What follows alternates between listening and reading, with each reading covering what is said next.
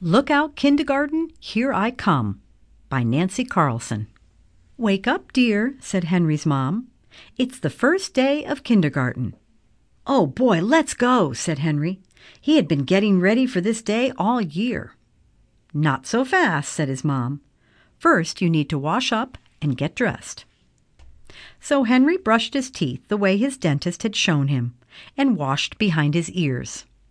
Then he buttoned his shirt and snapped his jeans and almost tied his shoes.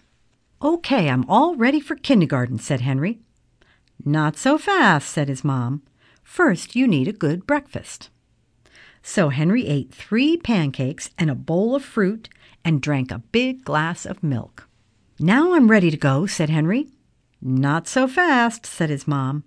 You still need to pack up your supplies. So Henry packed pencils, scissors, crayons, paper, glue, an apple, and a photo of his mom and dad, in case he got lonely. Now I'm ready, said Henry. What do you think we'll do first? Asked Henry. Do you think we'll paint?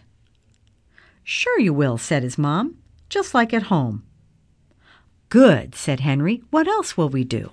You'll probably learn your ABCs, said his mom. Hey, I already know the letters in my name, said Henry. What will we do after that? You'll sing songs and play games, and you might practice counting, said his mom. 1, 2, 3 flowers, said Henry. I can count to 10 because we practiced counting with buttons. What comes next? You'll make fun things in arts and crafts, and you'll read stories. But I can't read, said Henry. That's okay, said his mom. You'll start by listening. Reading comes later.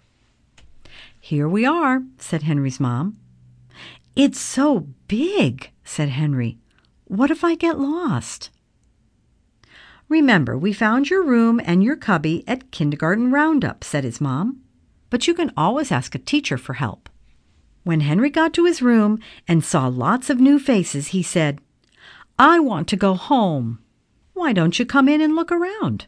Said his teacher, Miss Bradley. So Henry looked around. He saw the art corner.